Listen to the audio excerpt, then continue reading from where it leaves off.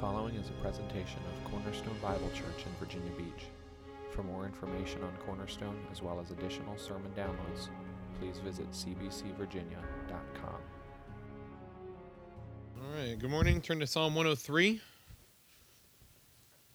Psalm 103, that's page number 502. If you're going to use one of the Bibles there in the seat in front of you, I will add my happy Easter to the morning.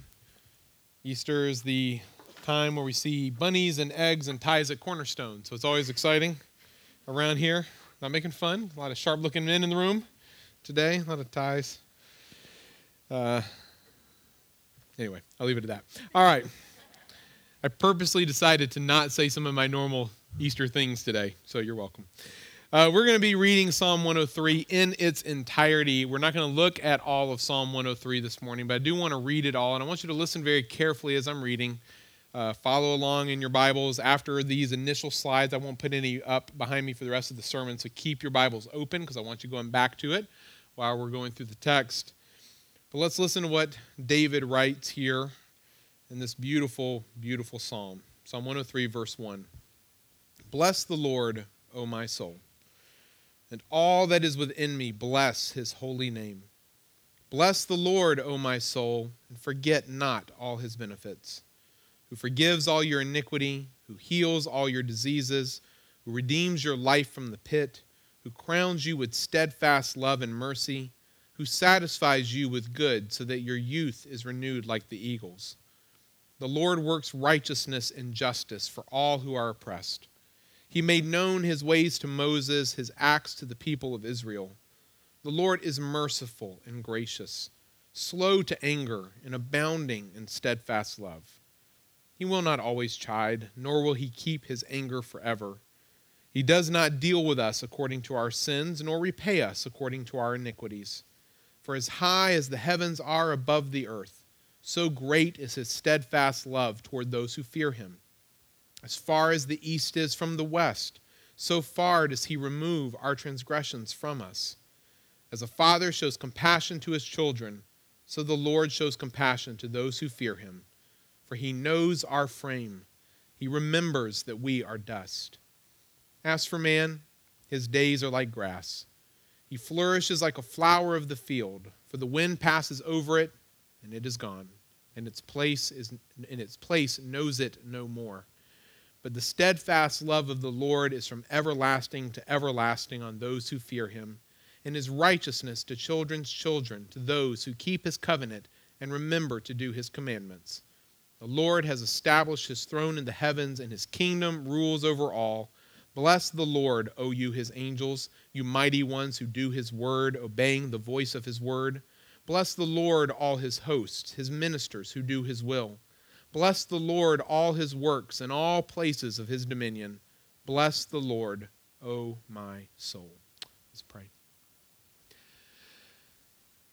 Father, I am reminded this morning of the same truth we looked at last Sunday, that unless you preach the sermon, I preach in vain. Unless you listen, for everyone sitting in the seats right now to this sermon, they listen in vain. We are reminded this morning we are completely dependent on you for absolutely everything, both everything in this life and everything in the life to come. And so I pray this morning as we spend some time here in Psalm 103 that you will remind us of the truth of the gospel, of the beauty of the all-sufficient work of Jesus. Jesus, help us to remember this morning to find our comfort in the fact that you have paid for all of our sin. It is forever wiped out in you. I pray that this will be encouraging and convicting to us. We ask this in your precious name. Amen. Well, last Sunday, I took us to one of my favorite psalms, which I freely admitted doesn't mean much because I have a lot of favorite psalms, but the one in particular that we went to last Sunday was Psalm 127. And I just was trying to share a few reflections with you about things I have been learning over the past few years now related to fear and anxiety, worry, insecurity, that sort of thing. But since today is Easter, I did not feel like I could move on to the next topic that I wanted to cover with you, partially because A, I knew the format of our service today would be a little different, some extra songs and readings, those kinds of things. But then also B, I knew your expectation for the message would be a little different, and I wanted to honor that. So I decided that we would take a few minutes together this morning to look at a corollary idea to what we looked at last Sunday, and that is coming from another one of my favorite Psalms, Psalm 103. Now, last week, I dealt with the topic of fear at what I called the horizontal level. You remember me saying that? That was my way of trying to describe fears that have to do with this earthly life, okay? Fears about the future, fears about health, fears about relationships or family or kids or money or whatever the subject might be, anything at this level.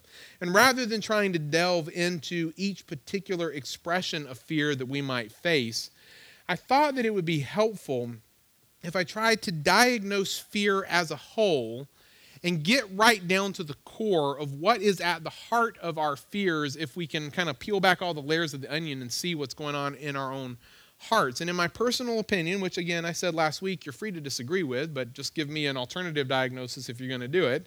In my personal opinion, I think the ultimate root cause of fear in our lives is the fact that we are not in control of anything. Okay, if you remember that, if you were here last Sunday. We're not in control. And deep down in our hearts, we know that. We know that we are not in control, and believe me, deep down in our hearts, we hate that truth. We don't like it. We want to be in control. That's the fog we want to live in. Most of the time, I would say that the majority of us live as if it's not really true that we're not in control. We think we are, so we live like we're in control. Or at the very least, it's not at the forefront of our minds on a daily, moment-by-moment basis, and therefore we go through life not fearing a lot of things. But every now and then, God brings, and I think this is a mercy on his part, he brings something into our life, kind of right in our face, that just shows us in a very clear and obvious way, no, you're not in control. You're not in control of this. You're really not in control of anything. And when we run into those moments, it seems to me that the common expression of our hearts, the common response of our hearts is fear. And that's why I took us to Psalm 127, because in that psalm, we're reminded of two very wonderful truths related to this particular point. First, we are reminded of the fact that we are completely dependent on God for absolutely everything in life. Okay, so unless the Lord builds the house, they labor in vain who build it. Unless the Lord watches the city, the watchman stays awake in vain. So it doesn't matter how skilled you are, how experienced, how diligent. It doesn't matter how mundane the task or the thing in life may be. If God is not in that, if he's not the one ultimately accomplishing that through you, your work is in vain. We are dependent on him for absolutely everything. And second, we were reminded that he gives his children rest. In the midst of all of that, okay, that truth that we're not in control, you might be tempted to become fearful, but that's not the point of that truth. The point is to remind you that because you're not in control, because it's God who's in control, you can rest. He doesn't give us the bread of anxious toil, right? He talked about that in verse 2 of Psalm 127. He gives his beloved sleep. And so we rest, not in the outcome, not in the circumstances, not in the answer to prayer of the thing that maybe we were hoping for. The rest we find in those moments is in God himself. That he is the strong tower. He is the safety. He is our provider. He is the one who watches over us. It's him. He's the one that we are ultimately finding our rest in. Now, as I said, all of that was my attempt to both diagnose and respond to fear at the horizontal level. But what about fear at the vertical level? I mentioned that last week, but we didn't develop that at all. Well, what about... Let's begin by just being honest and simply acknowledging the fact that I think all of us in here have some amount of fear at that level. And if you're confused of what I'm referring to here, I'm referring to fear of God, not in the positive way that the writer of Proverbs talks about that leads to wisdom. I'm talking about fear of judgment, fear of punishment, maybe even fear of abandonment and rejection by God. Unless you get confused this morning in any of the things that I'm going to say, I want to make it very clear that I'm not primarily talking to unbelievers this morning. I'm primarily addressing believers today. If you're here and you're not a believer in Jesus, well then I have bad news for you. You do have reason to fear because you are under God's judgment. You are under God's punishment. You are rejected by him. But I'm not speaking primarily to you today. I'm speaking primarily to believers, to those who would affirm that they have placed their faith genuinely in Jesus Christ alone for salvation. And to that group, I would ask the question, who in this room has not at some point in their life after their salvation struggled in fear, wondering if God was going to punish them, judge them, reject them, abandon them, that kind of thing? I'd say we all have, all of us. Now, some of us more than others. I know for a fact there are people in this room who just regularly struggle with this very issue. The whole idea of assurance of salvation, that they can be confident in the finished work of Christ on their behalf, is something that is a constant, everyday battle for them. And so they're constantly fearing that they're going to be rejected by God, that God's going to finally give up on them or whatever the case may be. And so for some people, those fears continually nip at the heels of their heart. For everyone else, maybe this isn't something you struggle with on a continual basis, but it is something you struggle with. Occasionally, maybe during times of sin or times of discouragement, or maybe just, when times it seems like God is silent in a situation in life and you just don't understand and you sit there and wonder, is he judging me? Is he punishing me? Has he finally given up on me and said, no more, I'm sick of them. I'm sick of their constant failure. I'm done with them forever. We've all felt like that before. Well, for those who struggle continually and for those who just struggle occasionally, and I think that should cover everyone in the room, I give to you what has encouraged my own heart for many years in times like that, and that is Psalm 103. As you look at verse 1 now, you notice that David is speaking to his own heart. He's speaking to himself. He says, bless the Lord. And that's a command, right? Bless the Lord. But who is the command directed to? Well, it's directed to, O my soul. So David here is speaking to himself. He's telling his very own soul to bless the Lord. In fact, if you just quickly scan verses 1 and 2, you notice that he gives 4 commands to himself. Bless the Lord, bless his holy name, bless the Lord a second time, forget not all his benefits. If you drop down to verses 20 to 22, you see that he eventually expands these commands out just a little bit. He commands the angels and the hosts of the Lord and creation itself, and then one final time he commands his own soul. But recognize here at the outset of Psalm 103 that this psalm is primarily a self-directed psalm. And that makes it a little bit unusual because throughout the whole thing, he's primarily talking to himself.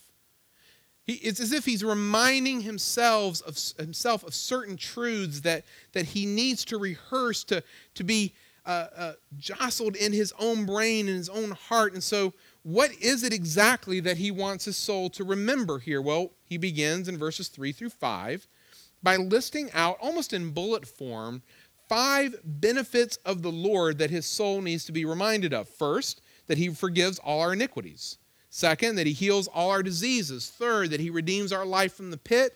Fourth, that he crowns us with steadfast love and mercy. And then fifth and finally, that he satisfies us with good so that our youth is renewed like the eagles. 5 things that he wants to remember his soul. Hey, soul, don't forget. Your 5 things, don't forget the 5 things, soul, because you need to have these constantly on your mind and in your heart. But of these 5 benefits, David spends the majority of the psalm talking about only 2 of them.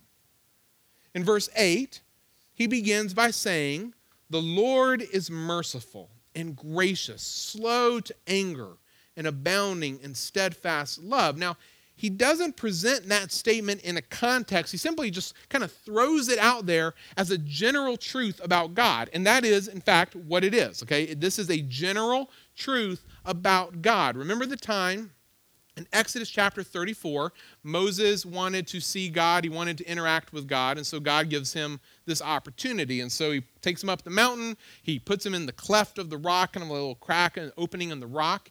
And then God descends upon the mountain in a cloud and passes before him. You remember this scene? Well, as that's unfolding, right before God passes, he begins to announce himself. And you kind of have to think back, like, I don't know, a few hundred years, maybe like when a king would walk into a castle and there would be a herald to be like, the king has arrived, and he would kind of announce the king, his presence back in the castle. If you can kind of think of that scene, then this will make sense to you because God himself is going to do that very thing for himself. So I'm going to start reading here in verse 5, Exodus 34, verse 5. The Lord descended in the cloud and stood with him there and proclaimed the name of the Lord. The Lord passed before him, before Moses, and proclaimed, the Lord, a God merciful and gracious, slow to anger, and abounding in steadfast love and faithfulness, keeping steadfast love for thousands, forgiving iniquity and transgression and sin, but who will by no means clear the guilty, visiting the iniquity of the fathers on the children and the children's children to the third and the fourth generation. Okay, so here's God. He is declaring, sort of announcing himself in this moment where he's about to present himself to Moses. And his opening line is, the Lord, a God merciful and gracious, slow to anger and abounding in steadfast love and faithfulness. If you look back at verse 8, you'll see that's almost word for word how David describes God here. So he's just giving us a general truth about who our God is. And having now given us this general truth about who God is, he begins to apply that truth to the context of how God deals with us. Verse 9, he will not always chide, nor will he keep his anger forever. He does not deal with us according to our sins, nor repay us according to our iniquities. What does that mean? It simply means that God does not give us what we deserve. That's it. God doesn't give us what we deserve, because if God dealt with us according to our sins and if he repaid us according to our iniquities, we'd all be in hell like right now, okay? We wouldn't have even made it to the building this morning. We'd have already been there if we got exactly what we deserve. I've shared this before, but over the years in my own home, this is one of the things I've been trying to teach our children. I've not done it consistently, but you know how it is, parents. Your kids will have some moment where like, that's not fair. I always try to respond with, well, you don't want fair. Believe me, you don't want fair. You think you want fair in this life, but understand that you don't want fair in that life. Because if God treated me fairly this way, I'd be doomed. I'd be doomed. I really don't want fair. I don't. But he doesn't treat us fairly. He doesn't give us what we deserve. Why? Well, David gives us two reasons. First, because he loves us. Verse 11, for as high as the heavens are above the earth, so great is his steadfast love toward those who fear him. This is very picturesque language here. I mean, think about how high are the heavens above the earth. You go out at night and look up, you see the stars millions of miles away, and there's more past them. It's unending. It's unmeasurable. That's the point. Well, whatever that measure is, that's the measure of God's great love for us. He uses two words here, great and steadfast. Great indicating its size, its unmeasurableness, and steadfast indicating its duration, it's never ending. Never ending.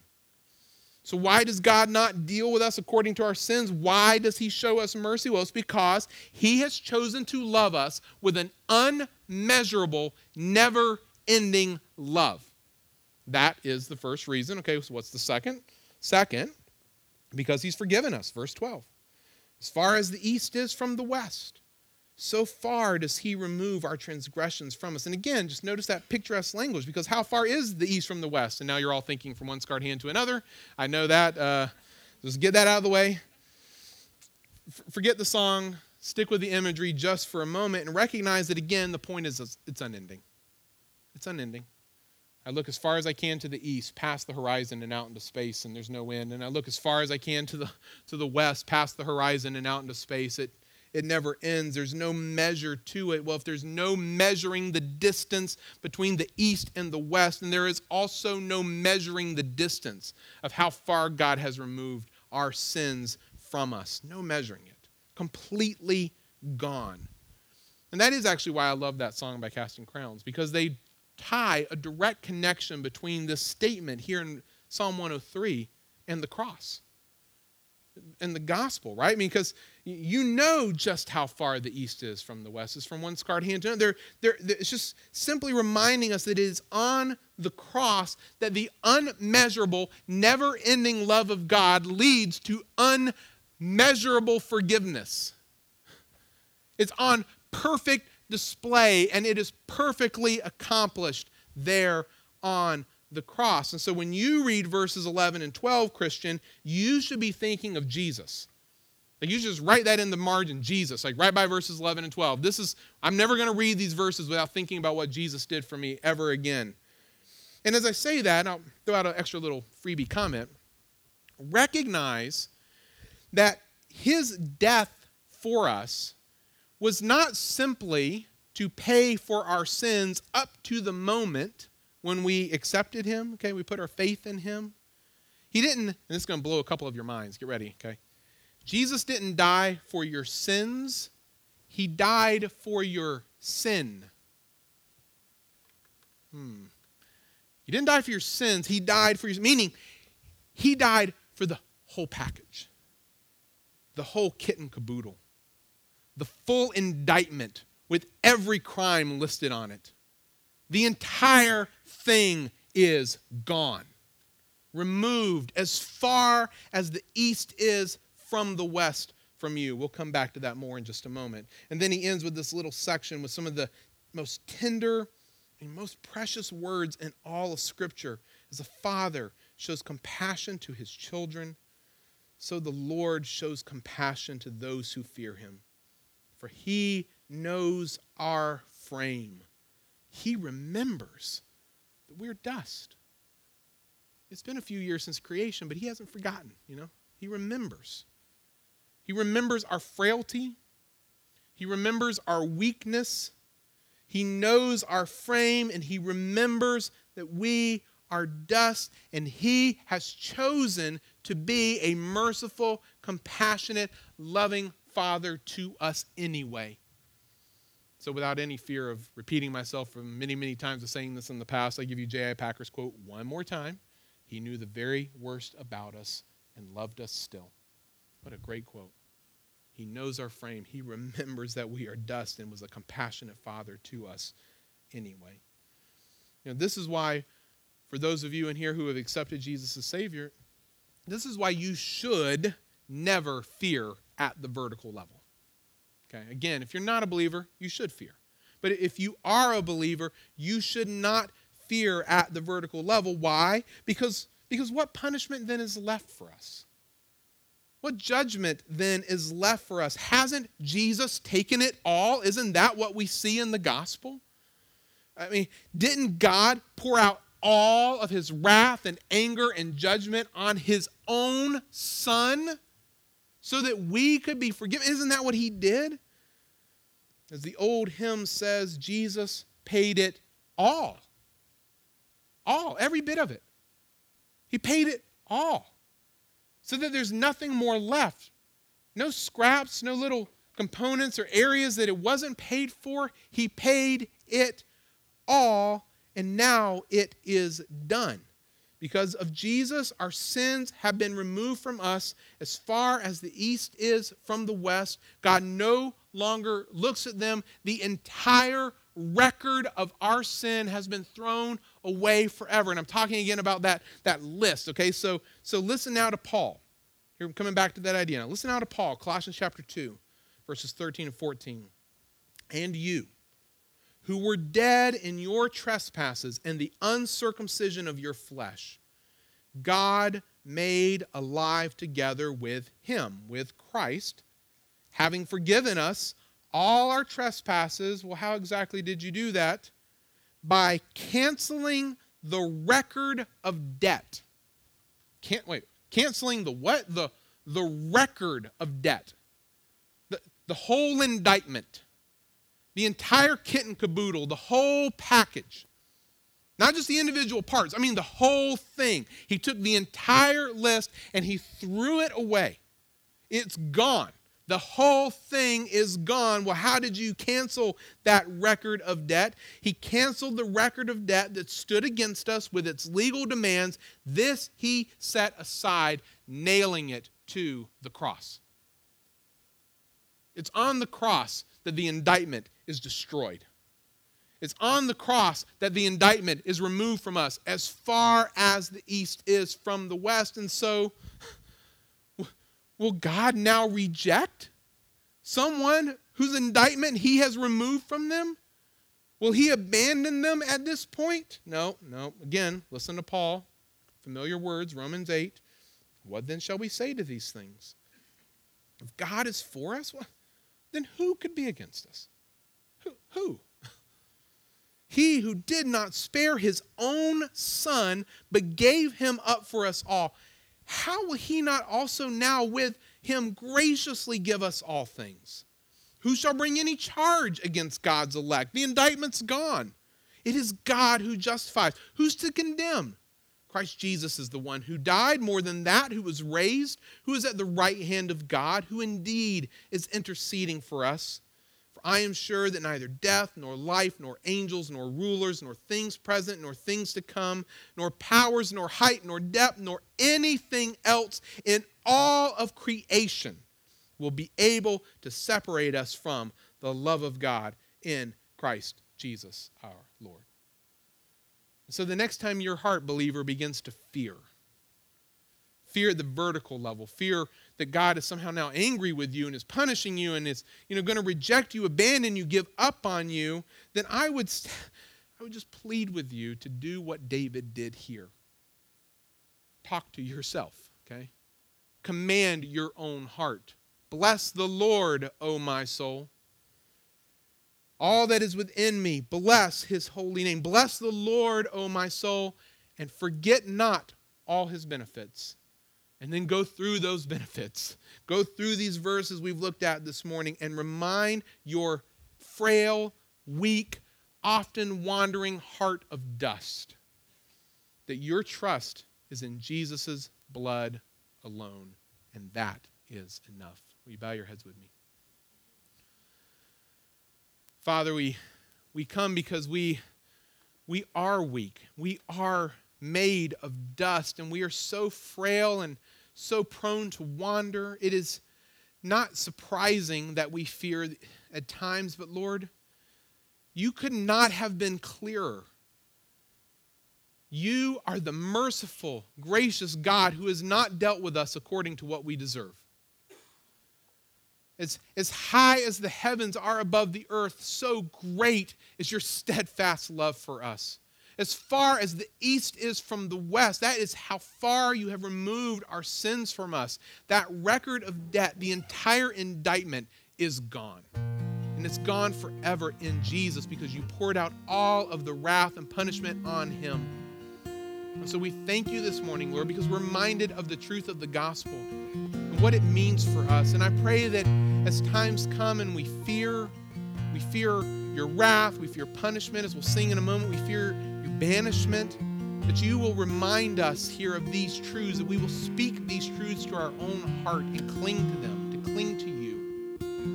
Lord, if there's anyone in here who is not a believer, as I said, they have every reason to fear. They do not have the hope that we sing of. But I pray that through this weak message this morning, they will hear the truth of the gospel, that you will prick their conscience to want that same assurance that we have. Lord, our hope is in you. Jesus, you have paid it all. Everything to you we owe. May we be reminded of that, encouraged by that, and convicted by that this morning, we ask in your precious name.